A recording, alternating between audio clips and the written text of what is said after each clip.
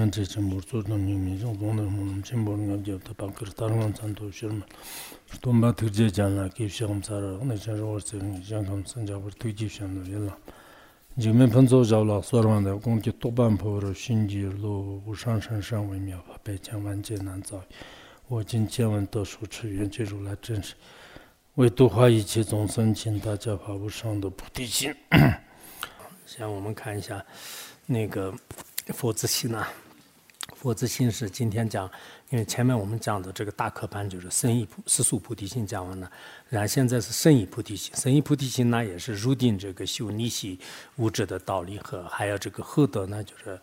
对那个贪心和嗔心的这对境呢，就是断除就是实质就是分两个方面。首先是这个入定呢，这句话是入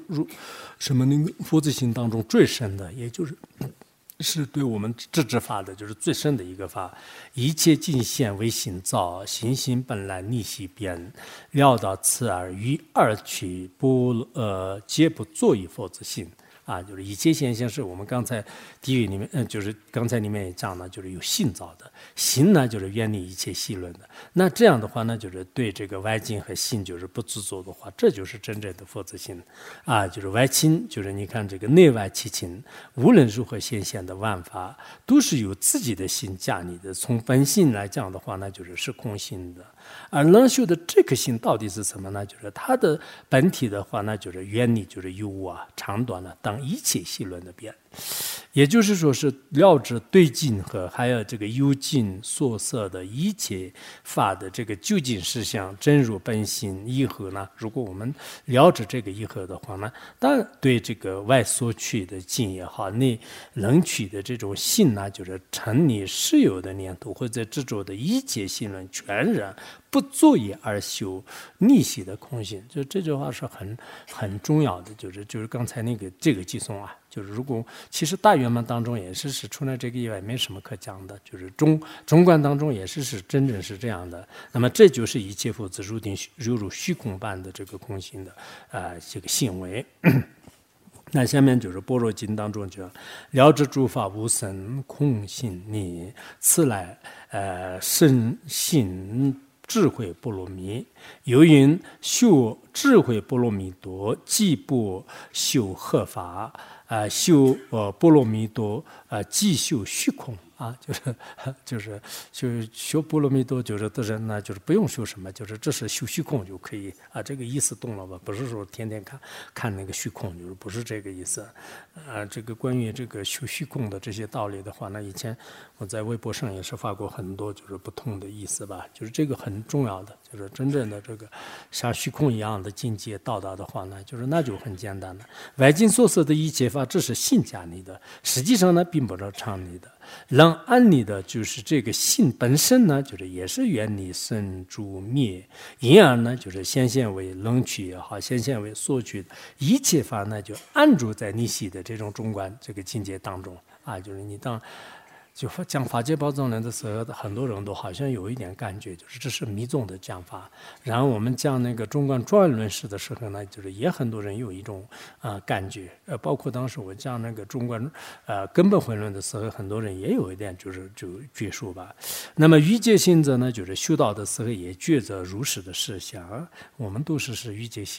行者，就是我们修的时候，真的对中观的这种空性义呢，自己还是有一点领受。我觉得是中观和那个大圆满讲的时候呢，就是领受是很容易的。然后像俱舍论和显观庄严论的话呢，确实是有时候有点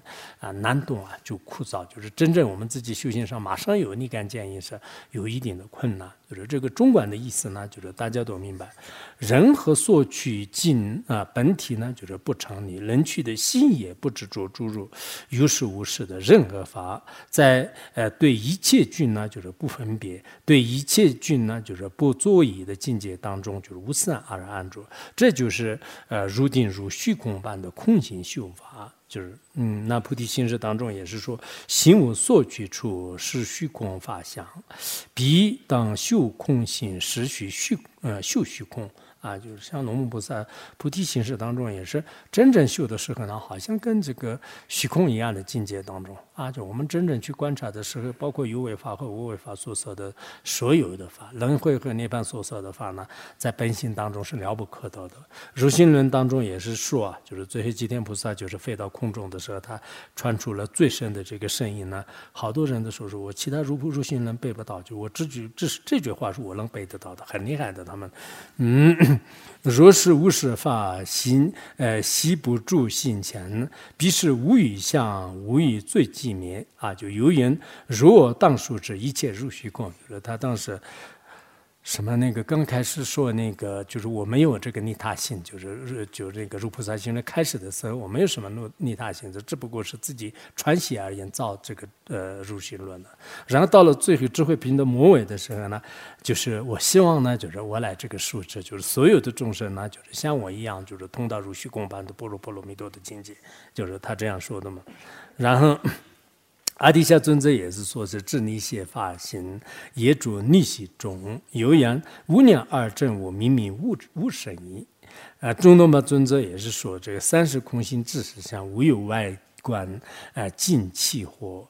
无所内观自气惑，知无必二。无所观，就是内和外，就是或者说是这个什么都就是不存在嘛，就是其实他这里呢就是引用了很多那个噶当派，就是噶当派的话呢，我们藏传佛教当中是应该是格鲁派的这个前期，就是他是从阿底峡尊者以后呢，就是到宗喀巴大师之间的这个传承呢，就叫做噶当派。就是噶当派是当时阿底峡尊者，然后呢就是把法传给中东巴，中东巴以后的话呢，有一部分这个逆论的这种这个教派，有一部分呢实修的教派，然后实修的教派当中的话呢，就是出现了特别多的，包括什么这个贡巴瓦哇、普琼哇，就是什么朗热塔哇，这些都是那个时候出来的，大概的时间是应该是公元就是我们这个从11世纪到这个14世纪之间吧。然后后来就是15世纪的时候呢，就是宗喀巴大师出世。宗喀巴大师出世以后的话呢，基本上把前面的这个菩提道灯论就是为主呢，就是然后在这个基础上是宗喀巴大师做了这个就是菩提道次第论。然后呢，这个逆论呢就是依此而这个取代，就是之后的话呢，那真正的这个噶当派呢，就他的这个寺院呢，这些都是当时就慢慢就是变成了格鲁派就是格鲁派。那这个之前的话，藏地寺院最多的就是当时好像蒙古的什么王，就是应该13世纪的时候到那个藏地的时候，他说藏地都是基本上大多数都是噶当派的这个寺院就是所以噶当派的话呢，就是它是这个实修为主的。从藏传佛教而言的话呢，实际上是噶当派是在中间是确实实修成就者是比较多的，然后尼玛巴和萨迦派也是多的。但是呢，最主要的就是有一部分是藏传佛教，就是在一段时间当中呢，就是那个就是真教合一，就是也可以说是当时是宗教人士呢也是持证，就是有一段时间是该居派的，就是噶玛巴的有些前世呢，就是也有参与这方面的。然后后来的话呢，就是萨迦派的，就是也有。后来的话呢，就是那个格鲁派也有就是只是这个尼玛派的话呢，就是在这方面就是几乎是没有的，就是有这个实修为主的有比较多吧。所以我看那个这个作者就是什么这个屈扎尊者的话呢，就是可能对噶当派的那个就比较感兴趣。就是以前那个《入菩萨行论》的大树里面的话，有一次法王讲的《入菩萨行论》的大树的话呢，实际上也是这个根萨屈扎就是他造的，就是大概是应该是97年还是什么时候造的？不是98年还是什么？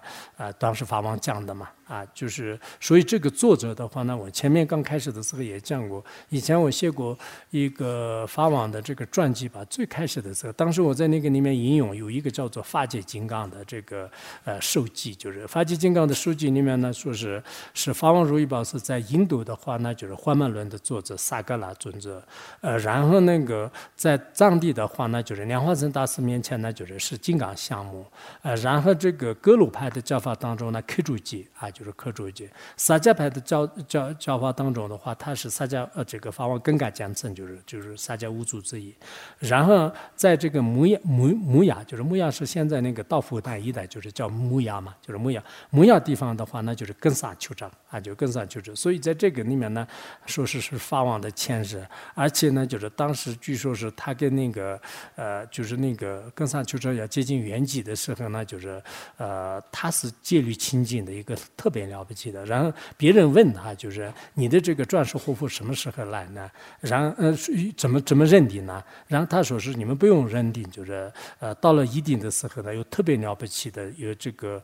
口中被那个文殊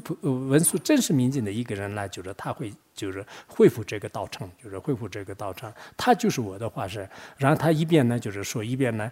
擦拭一下他自己的钵盂，就是然后呢就是实现圆寂的。就后来的话呢，就是他们就是很多高僧大德认为是应该是法王如意宝，因为他那个法界金刚的那个这个书籍里面有这样的。然后当时那个86年的时候，就是请法王到哪里去？法王也说是我不一定是根萨酋长的化身，但是确实那个以前的法界金刚的那个书籍里面是有这样的。所以呢，我为了表达元气，就是第一个法呢，我要给大家念那个文殊真实明经。就是法王说是我以前是能背文殊真实明经，但是现在好像背的不是很这个完整，就是所以我还是用这个看书来给大家念。然后他就还讲了什么那个入菩萨行论还有那个什么那个中印六中印就是这些法门，就是86年的时候，就是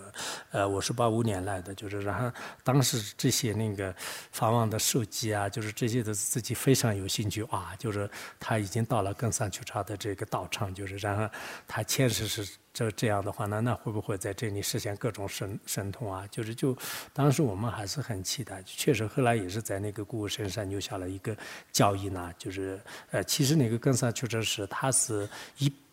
有一部分是血的，这个先宗部分的话呢，就是血的也有一些格鲁派的，但是他格鲁派的用的比较少，就是这里是全是用那个就噶登派的一些校正就全是用噶登派的这个校正，就是然后也尼玛派的也没有用，就是不知道是他什么样。反正佛子行的话，只有这个无住菩萨他自己的校正和还有那个中东巴个什么，他先用附近，然后就是用阿底夏，然后用中东巴，然后就是他一贯就是习惯性的。不过这个造这个论，我觉得还是很有困难的。每一个地方的话，他造出这么多的教言，所以不知道讲到哪里去了。好，今天讲到这里吧。阿底夏尊者都完了没有？完了是吧？对，然后中东吧的，好，就到不多那儿休息，好吧。Sonamandai tamche zubanya tona nibe jana da jeja Yirganan jiranong zubun tsunen zhuwa zhuwa